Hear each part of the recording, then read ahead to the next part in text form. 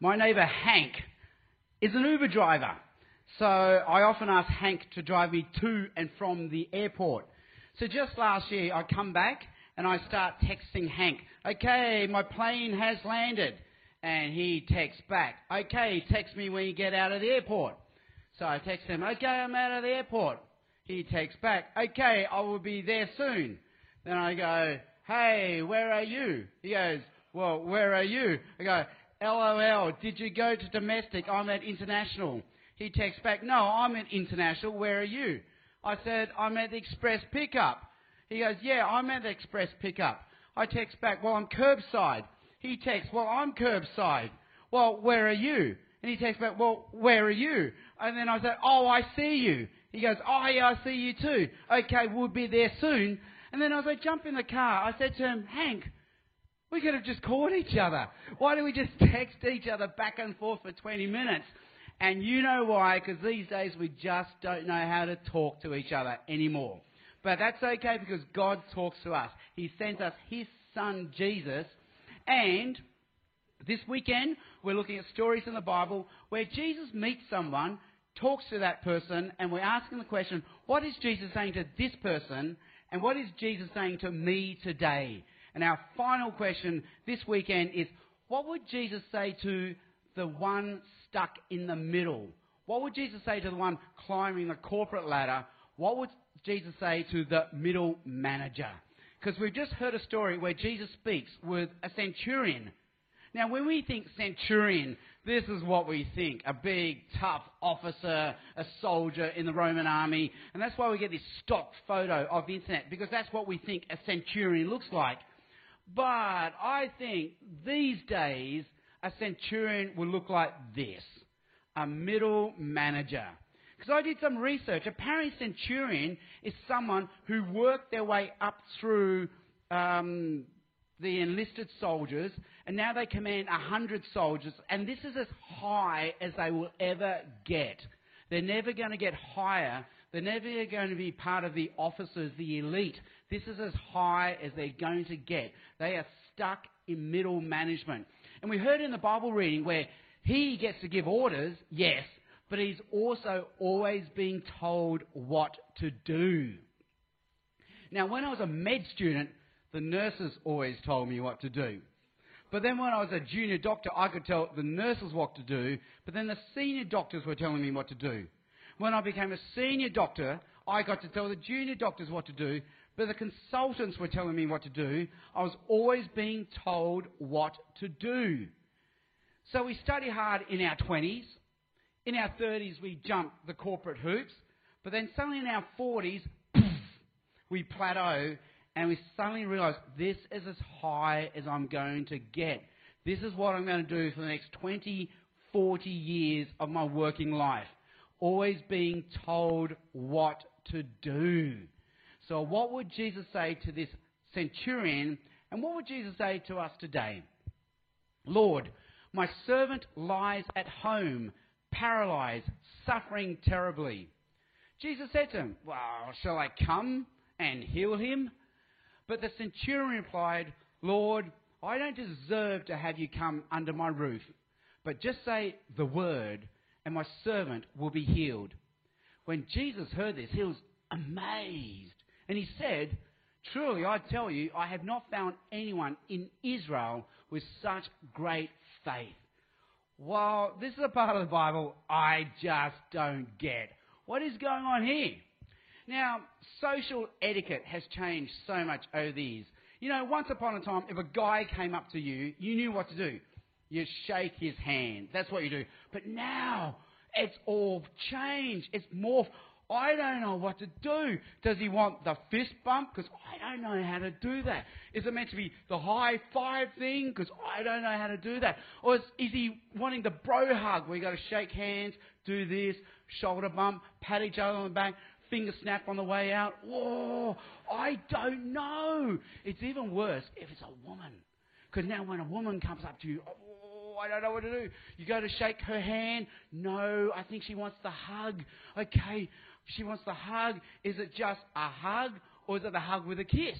If it's a hug with a kiss, is it the pum, boom, air kiss on either side? Or is it the glancing kiss where my lips are meant to touch just only ever so slightly on the side? So I don't know what to do. So when a woman comes to me, I just say, back away. Do not come near me, and I'm not coming near you. Like, stay away. It's only martial arts, they teach you that fence. Keep that fence. Let's keep you away. Well, but that's what the centurion has done to Jesus. Back away. Jesus said, would you like me to come to your house? Whoa, no, stay away. And yet Jesus is amazed, and he calls this faith. What is going on? Well, let's see the three things Jesus is saying to this guy and to us today. Number one, don't put your trust in traditional sources of power. Don't put your trust in traditional sources of power. Because Jesus says this, verse 11, many will come from the east and the west, foreign places, far away places. Many will come from the east and the west, and they will take their places at the feast inside with Abraham, Isaac, and Jacob in the kingdom of heaven. Those who are outside will now be on the inside, but the subjects of the kingdom will be thrown outside into the darkness where there'll be weeping and gnashing of teeth. Those who are outside will now be inside, and those who are inside are now going to be outside. And that fits with what Jesus often says in other parts of the Bible where he says the first will be last and the last will be first. Now, when I was living in America, my toe got infected. And I thought, I need some antibiotics. But if I was in Australia, that would be really easy. Hey, I'm a doctor, I'm qualified, I can write my own prescriptions. Or I could just, and I can get my own antibiotics, or I could just see one of my doctor buddy friends and they can write me a prescription.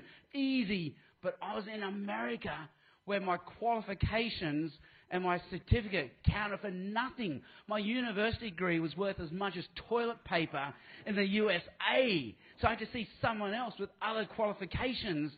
And Jesus says, don't put your trust in traditional sources of power. What used to have currency, what used to count, doesn't count anymore. Don't put your trust in tradition. Don't put your trust in religion. Don't put your trust in your family. Don't put your trust in your networks. Don't put your trust in your relationships, because they are worth as much as toilet paper in this kingdom of God. As Jesus says, what is first will now be last, and what is last will be first. So what Jesus is saying, it's like this. It's like the hospital surgeon is now the cleaner, and the cleaner is now the hospital surgeon. The judge is now the criminal, and the criminal is now the judge.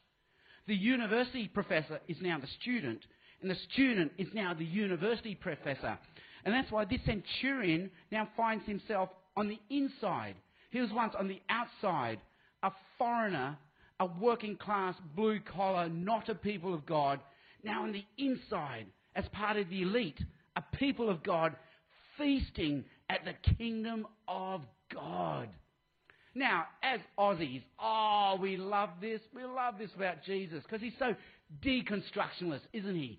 Because we love, as Aussies, we love being anti-authority. Stick it to the man. You tell him Jesus. We love this part. Because as Aussies, we love to go against authority. If the sign says, don't walk, and there are no cars, buddy, I'm walking. I don't care what that sign says. When we go to a cafeteria, there's a food fight. How good is a food fight? We're anti-authority. But at the same time, the Asian in me, I sort of like my authority. You know, I don't want no authority. I still want some authority. If I go to the hospital, I don't want the cleaner doing my gallbladder operation. I think I still want the surgeon doing my operation. When I go to a court of law, I don't think I want the criminal as my judge. I still want the judge as my judge. When I go to university, I want to hear from the university professor. I don't want to hear from the student next to me. That's why I hate group work. Hey, I paid all this money to hear from the professor. Why are you making me talk to the person next to me? They're dumber than I am. You're just pooling my ignorance. Now I'm wasting my money. No, I want to hear from the professor. I still want some authority in my life. And it's okay if pedestrians disobey a red light, but I want cars to stop at red lights. And every now and then when I go to a cafeteria, I actually want to eat I don't just want a food fight. So I still want some authority in my life. So number 2, trust in Jesus as your new source of authority and power. Yes, reject traditional forms of authority and power, but replace that with Jesus as our new source of authority and power. Verse 8, the centurion replied, Lord, I don't deserve to have you come under my roof, but just say the word, and my servant will be healed. The centurion trusts in Jesus to be his power, his authority, and Jesus shows that power and authority with a word. This is my wife, Stephanie. We've been married 22 years. And as a married man, every now and then this will happen. I'm just about to walk out the door, and my wife, Stephanie, will say to me, is that what you're wearing? Now, you single guys out there, that sounds like a question, doesn't it? A question at face value. Yes, this is what I'm wearing. But you married guys know, no, that is not a question. That is a command disguised as a question. It's saying, I don't like what you're wearing. Wear something else. Get changed. And I will get changed. Why? Because as my wife, she has authority over me. I get changed. You have no authority over me. So if you tell me to get changed, I'll say get lost. But when my wife says get changed, I'll get changed. Well, now you're wondering, where does this authority come from? It comes from at least 3 levels. Level number 1, we are married. We have a relationship. We have a covenant relationship. We have made promises. We have made vows. We have signed pieces of paper. So my life is not my own. I have responsibilities and obligations to her. That's where the authority comes from. Level number 2. She has wisdom. That's where the authority comes from. She knows fashion better than I do. So I trust her judgment over mine. Level number 3. Her authority comes from her love for me. She loves me and she wants what's best for me. So again, I trust her judgment over mine. Where does God's authority over us come from? He loves us. He made the world. He saved us. So where does his authority come from? Well, it comes from at least 3 levels. Level number 1, we have a covenant relationship with this God. He is our God. We're his people. Promises have been made. Our life is not our own. We have responsibilities and obligations to this God who loved us, who made us, and who saved us. Level number 2, God has wisdom. He knows this world better than we do, so we trust his judgment over ours. Level number 3, God loves us and he wants what's best for us.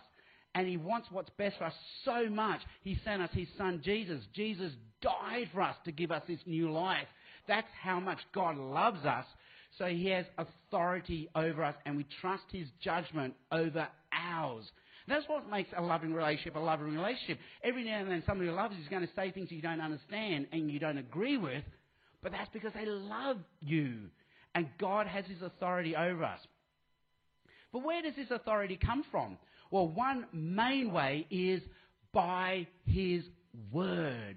See, where does my wife's authority come from? How does she get me to get changed? Does she throw a brick at me? Boom, get changed? No, she does it with a word. Get changed. And with a word, I get changed. Where does God's authority come from? Well, one powerful way is by his word. So the Bible says, in the beginning there was nothing, and then God spoke, and with a word, he creates a universe. He brings something out of nothing. There's a story in the Bible where Lazarus, a friend of Jesus, is dead. God raises Lazarus back to life. How? With a word. Lazarus, come out. And Lazarus comes back to life. And when this centurion says to Jesus, just say the word, he's saying, Jesus, I think I recognize who you are. You are the Son of God. You're the God who loved us, who made us, who saved us. With a word, you said, let there be, and poof, there was light. With a word, you said, Lazarus, get up, and poof, he came back to life. And with a word, I know you can heal my servant. That's why Jesus, wow, I'm amazed at your faith, because you have recognized who Jesus is. So what does that mean for us today? Number 3, Jesus gives us the meaning, purpose, and identity that we're looking for. Well, what do I mean by that? Verse 13, then Jesus said to the centurion, go, let it be done just as you believed it would, and his servant was healed at that moment. The centurion puts his trust in Jesus and his word, and he goes home and his servant is healed at that moment. But what does that mean for us today? Does that mean if we trust in Jesus and his word, we will find healing in all forms of life? Does that mean if we pray to Jesus, then he'll cure us of asthma, diabetes, depression? Does it mean if we pray to Jesus, he might bring our separated parents back together? If we pray to Jesus, he'll help us pass our exams and get our qualifications. They're good things to pray for, and I hope God answers those prayers with a yes answer. But the Bible says there is no guarantee we get the yes answer, because the Bible also gives us many counter examples where God's people prayed to God for healing, but God, in his wisdom, didn't give them healing. So we know that in each and every circumstance, God will answer prayers differently. And whereas the centurion servants got healing, there's no guarantee we get healing.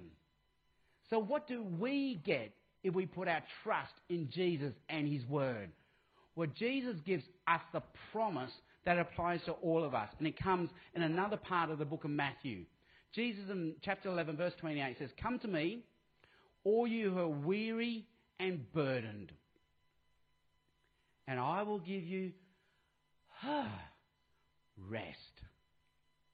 Take my yoke upon you and learn from me, for I am gentle and humble in heart, and you will find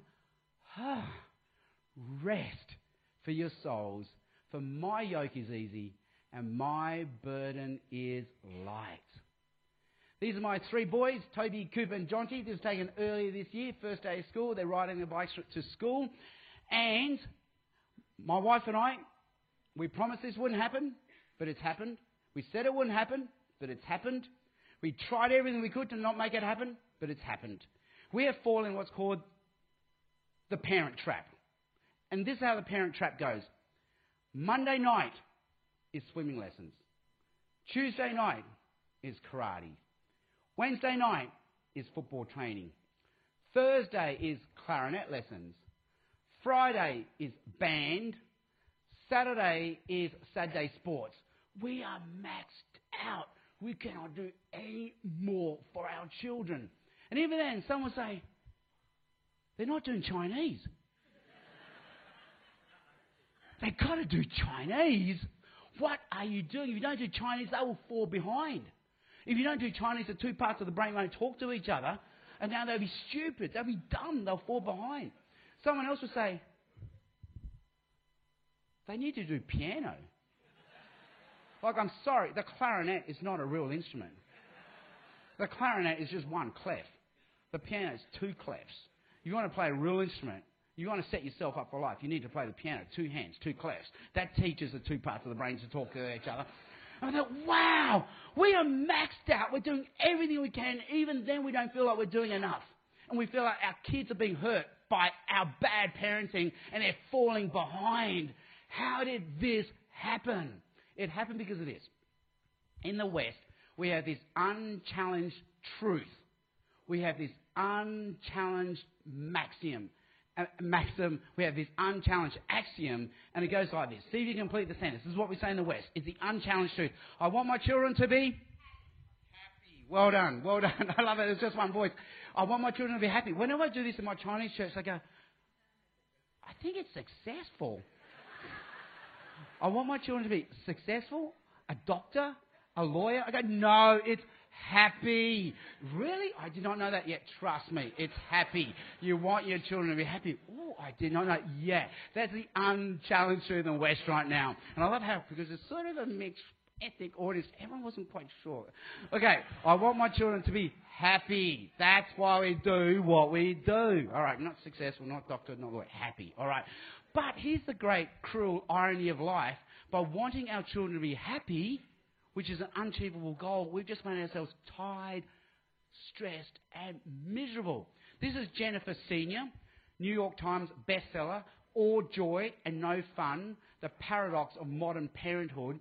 And she says part of the reason why we are where we are right now is we're chasing happiness for our children, but happiness in the cruel irony of life is an unachievable goal. By looking for it, you're guaranteed not to find it.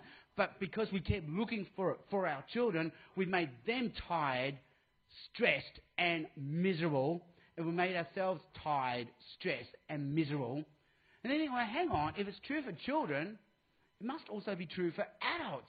If I'm trying everything I can to make myself happy, maybe that's why I'm tired, stressed, and miserable as well.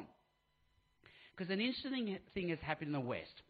We have told ourselves this story in the West. We must reject all forms of authority. We must reject what our parents tell us to do. We must reject what the church tells us to do.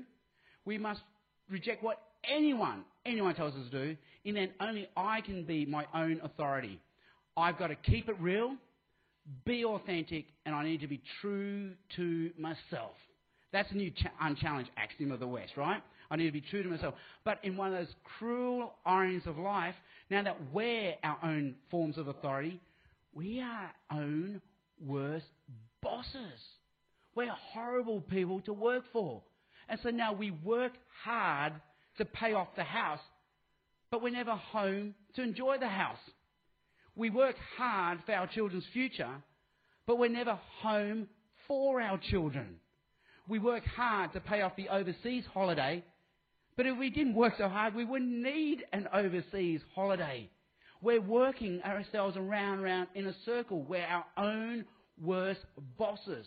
Just last year in the USA, they did this opinion poll, and they're labelling this generation now. They found out the majority of us in the West, we are what they call the exhausted majority. We're just trying to get through each day. We're just trying to survive. We are the exhausted majority. As I said yesterday, if you could choose to be born any time in Western civilization, it would be now, wouldn't it? Right now in the 21st century, because we've cured smallpox. We've had no major world wars for a long time. We've got free internet in McDonald's. We're living longer than we've ever lived before, but we're more stressed, tired, and miserable than ever before. It's not working. Instead, Jesus says, hey, come to me. Work for me. Make me the authority. Make me the boss in your life.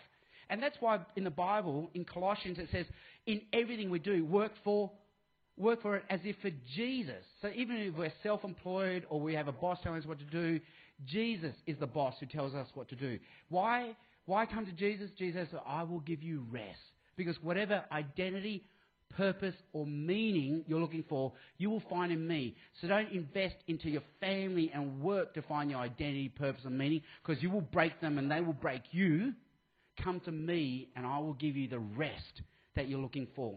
So what would Jesus say to the one stuck in the middle, stuck in the corporate ladder, the middle manager, always being told what to do? Number one, reject traditional sources of authority.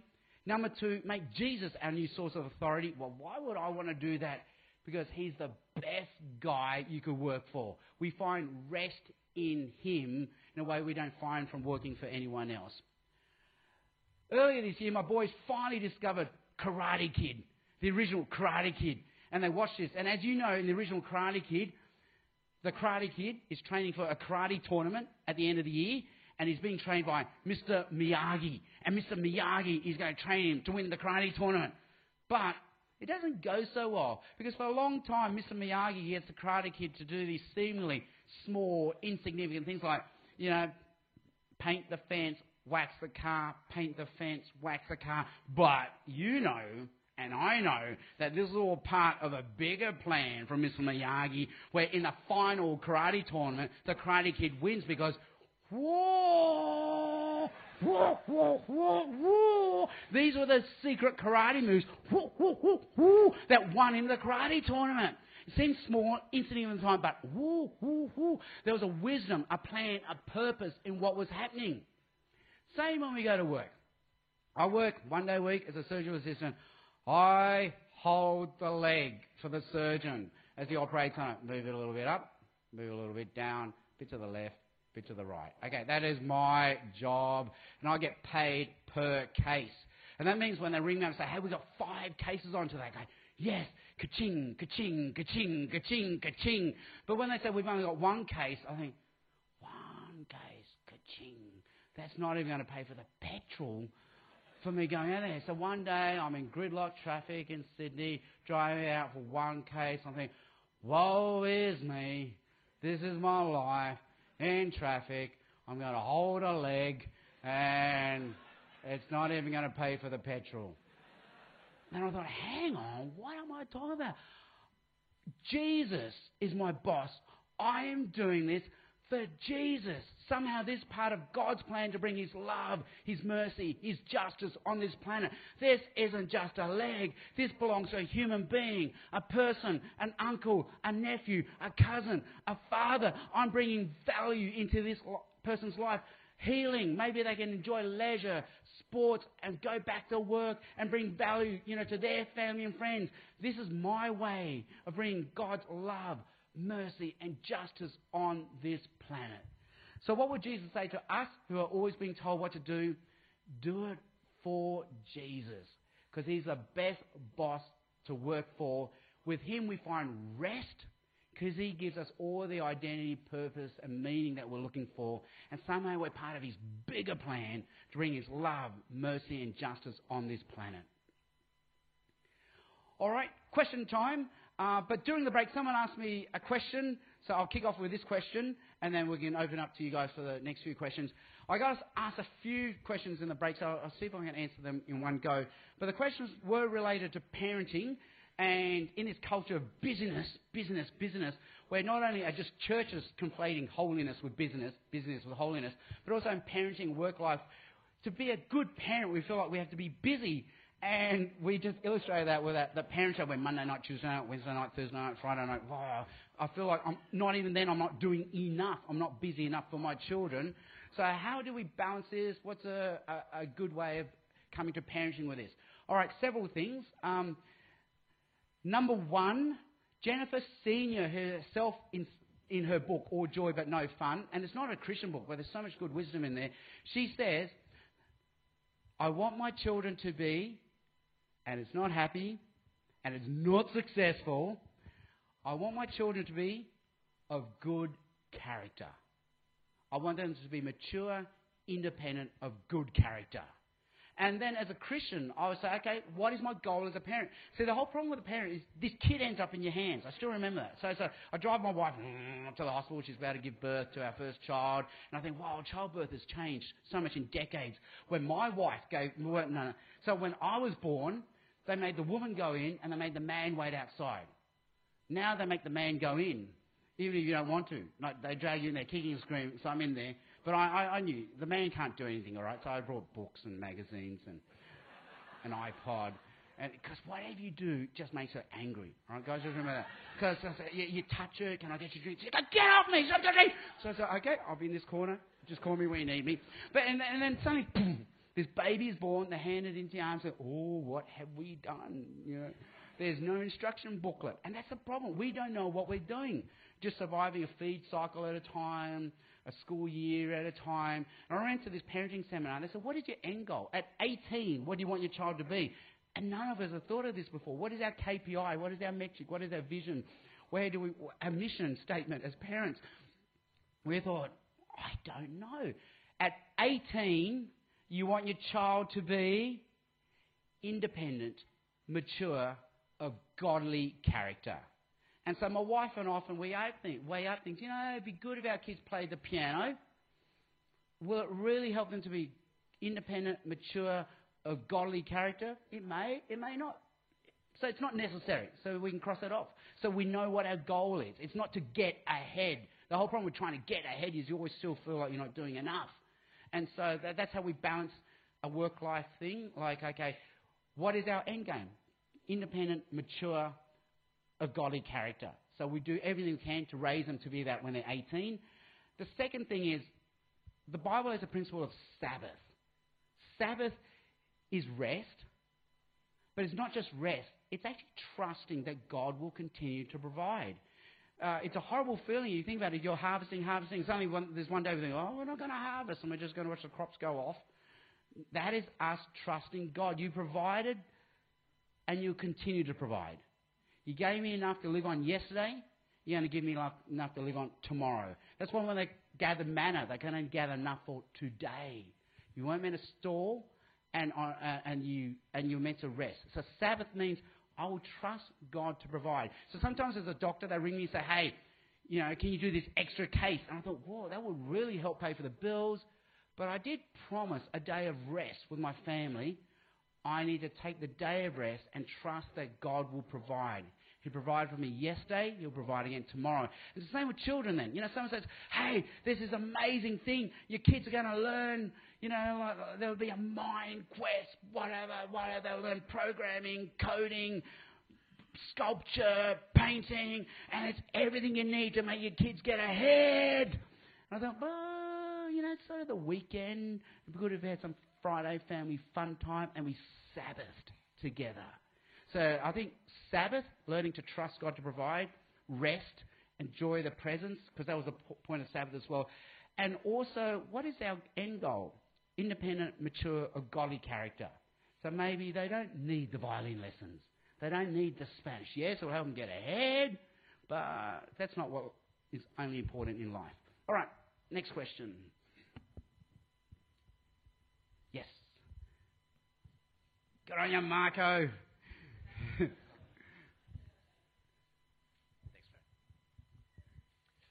So we're thinking about what would Jesus say. A really different example is in John's Gospel, where he's talking to the Pharisees. Mm-hmm. So with Zacchaeus, he said, this one too is a son of Abraham. To the Pharisees, he said, you think you're sons of Abraham. You guys are sons of Satan. Mm. So Jesus, he went really hard and went really offensive. Is that something unique and distinct that Jesus did for us, and we don't need to have any part of that? We don't need to model what he did? Or is there a place for offensive Christianity? I mean, I know it almost sounds like it's answering itself. But is there a place for that? So it's all, how does Jesus relate to the world in general? And in my book, there's a W spectrum, W1, W2, W3, W4, where we see examples of Jesus and the apostles, how they relate with the world. So at this extreme, W1 is very oppositional, adversarial. Here it's much more attractional and wooing and fulfilling. And so examples of Jesus being very oppositional and adversarial would be him in a temple with a whip. That's quite oppositional, quite adversarial. Or Jesus saying to the rich young man, sell everything you have and follow me. So that's quite oppositional. It's hard to palate. Down this end, W3, W4 is like Jesus to the woman of the well. Hey, it's great you want water. You want water, I want water, can I have some water? But, you're going to stay thirsty. Come a bit further and I'll give you living water. So that's much more working with what you have.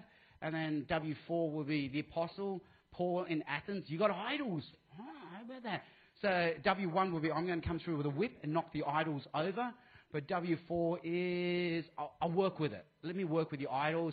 Okay, not what I would do. You've only broken commandments 1 and 2 of the 10 commandments, which therefore means you've broken all the commandments. But I can see you're very religious. And you have one to an unknown God. Let me tell you the name of that God. So it's actually saying, come a bit further, all right? These ones are like, okay, you're coming here, come further.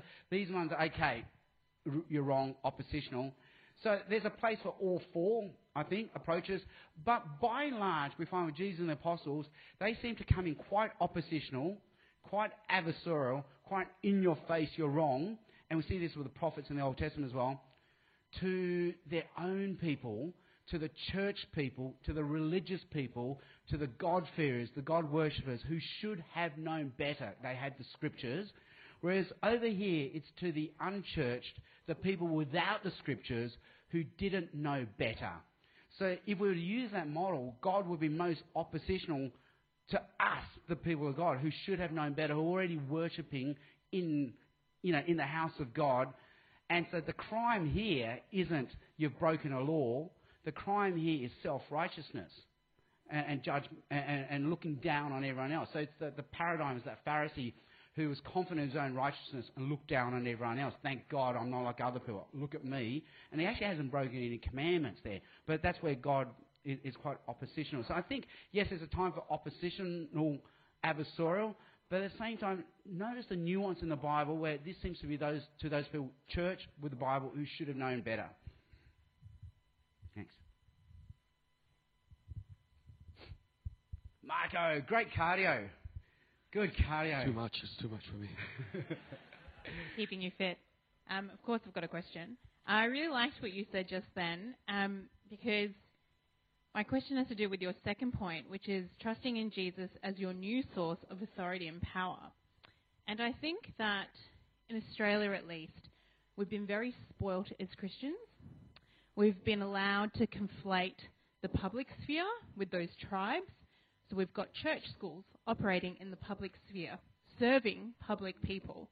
And I think that sometimes we go a bit kind of the tail before the dog, cart before the horse, and we think that we can tell other people what's best for them outside of the context of a relationship with God. So we tell them and we want to enshrine in laws Christian ways of living, like no same-sex marriage, no abortion, but we've completely skipped over everything else that makes those endpoints make any sense. I mean, that's my personal view. I feel that that is also something that Jesus models in the Bible. And I was just curious, because obviously you've done a lot more thinking and study on this topic, what your view was as well.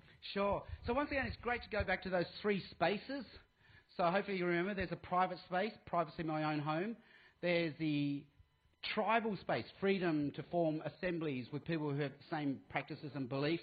So there's actually nothing wrong with tribes. We actually need tribes. Social identity theory, again, says it's security, economy, effort, pooling of resources. And then there's the public sphere where we are one and we are many. So if we understand those three spheres, and I explained them earlier, hopefully you can remember, the other thing is, how do we understand morality in each of the three spheres? So in the private sphere, we are of single morals. So if I have an AFL privacy in my own home, we have single morals. So on Friday night, you're going to put the AFL on, and you are wrong if you put the soccer on. All right, so single morals. We will expel you, like go to the house down the road if you want to watch soccer. All right, but we're watching AFL here. In this one, the assembly one, again, we have single morals. So if we sign up for an AFL club, we will play AFL. That is our moral. We play the codes, the rules of AFL. And if you want to play soccer, fine, but there's another club down there with soccer morals, soccer rules, a soccer ball. But here in the public space, we need to share, we need what's called moral pluralism, one of many morals. So there'll be different football codes, different football ethics. And the Bible has the same thing. So Paul in Corinthians, I think it's 1 Corinthians 5, maybe 6, I always get 5 and 6 mixed up. He writes to the Corinthian church about sex and morality, and he says, I hear there's a brother, a Christian in your church, who sleeps with his mother. And you're proud of it. In fact, you're bragging, you're virtue signaling, you're tweeting it. Look at us, look at us, look at us, look how inclusive we are. We even welcome a Christian brother who sleeps with his mother. And Paul says you can't do that. That's immoral. So in this space, the church space, the assembly of the people of God space, Paul says you need to cast out that brother. Like, he's free to sleep with his mother, but he needs to do it in some other community. He can't do it in your church. Excommunicate the immoral brother, but out of love and relationship, hoping to restore him, that one day he will come back. So you do it out of love, grace and forgiveness. And then he anticipates the next question. can we hang around with other immoral people who might also be sleeping with their mothers? And Paul goes, of course you can. You can associate with any people of any morals, otherwise you would have to leave the world. So in the public space, we're free to mix with people of all forms of religions and moralities, people that we would not agree with. So it's understanding how these three spaces work. So Jesus then navigates these three spaces. So in the privacy of his own home, okay, I'm the Son of God, all right. Then he forms a group of followers, 12 apostles, who also believe he's the Son of God. But in this public space, he's hanging around with people of all different beliefs and traditions, many of whom don't believe he's the Son of God. And the Bible is always saying he's eating and drinking with tax collectors and sinners. And he's doing so much of it. He's criticised for it. So there's a verse saying, they say you're a glutton and a drunkard because you're doing too much eating and drinking with tax collectors and sinners. And then people complain to Jesus and his disciples, how come you and your master, you're always eating with tax collectors and sinners? And Jesus says, because, you know, it's not the healthy who go to a doctor, it's the sick who go to a doctor. I've come not to seek and save, you know, the saved, but I've come to seek and save the lost. So what's happening here is the religious authorities are conflating these two spheres. They're thinking by hanging around tax collectors and sinners, Jesus is approving of them as if they're on the inside. But actually, no, he's in the public space mixing with people with different beliefs, practices and moralities. So that's the example that we get from Jesus, that he forms his own inner tribe, but he's still free to mix with people with different beliefs. And he does so much of it, he's criticised for it. So this gets really tricky now. So let me show you how this gets really tricky, because everyone has trouble keeping these three spheres separate, and they conflate them. And interestingly enough, if you look at Daniel in Babylon, it's these three spheres that get challenged. So when they're asked to learn from Babylonian teachers and authorities, that's confronting their people of God identity. When they're asked to bow before the statue in public, that's robbing their freedom of conscience in the public space. Then when Daniel's told he can't pray in private, well, now he's lost his private space for freedom of conscience. So we need all these three spaces. Okay, so when a Christian school says we only want to employ teachers who have the same Christian faith as our vision, are they doing it as a public school or this space here, like a freedom of assembly space? And most Christian schools say, yes, we're doing it here. That's why we can say we want teachers of the same faith and practices as our ethos. But interestingly enough, the students don't have to. So all that kerfuffle in the media was just bad reporting, because no student is expected to be a Christian or have the same views on sex and morality as the Christian school does. When a bank says today's going to be Purple Shirt Day and we want all our employees to wear purple shirts on Purple Shirt Day, where are they doing that from? Are they doing it from the private space, freedom of assembly space, or are they doing it in the public space? That's where it gets really tricky. You sort of think, when I sign up for a bank, I thought I was signing up in this space, but it sounds like it has to be this space. Like, because for you to force me to wear a purple shirt means I'm not over here, I'm here now. But most banks will say, no, we're here. But no, but the way you're behaving and making me wear a purple shirt feels like I'm over here. And the Israel Folau tweet is another example of that. When he sends a tweet, is he sending in the privacy of his own home, because he should be allowed to tweet what he wants in the privacy of his own home? Is he doing it in the public space, because he should be allowed to tweet what he wants in the public space? But if he's tweeting at Underemployment of Rugby Australia, who've got their own ethos, then maybe he can't send that tweet out. So it's all about debating where that... And that's what the court case we were trying to work out. Was he doing it in this space or that space? And this space is a tricky one, because everyone makes mistakes here. Because on the one hand, Christians think we can coerce people into Christian belief in the public space, but we can't and we shouldn't. We're meant to be one of many voices who persuade.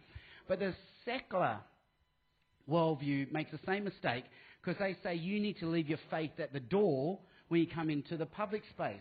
But as Eddie Wu, the Wu tuber, will say, my faith is personal but not private. My faith is personal and always meant to be public. And you can't ask me to stop being a Christian in the public space, because you can't ask me to stop being Asian in the public space. That is who I am, and my Christian faith is who I am. So people like, Mother Teresa, Martin Luther King, they are who they are because of their private faith in the public. And saying I've got to leave my faith behind is like when I went to America, and when you go to America, every American goes, oh, I love your Aussie accent. And they go, do I have an accent to you? They think, oh, they can't hear their own accent. They think they're neutral. And I had this guy in California say the reason they make movies out of California is because no one's going to hear an accent. There is no California accent. It's neutral and normative. And so when a secular person says you need to be of a secular worldview in the public space, you think, no, I think that's not neutral. You're imposing your accent, your cultural accent on me. So instead we need to be one and many in this. Again, unity with diversity rather than uniformity in the public space. But in this space we can ask for, uniformity, unite around common faiths and practices and beliefs. All right, we're going to wrap it up there. Sorry for the long answer. We'll have the band. No, that's awesome. It was a very nuanced question. Please welcome Paul and stand up and join as we sing.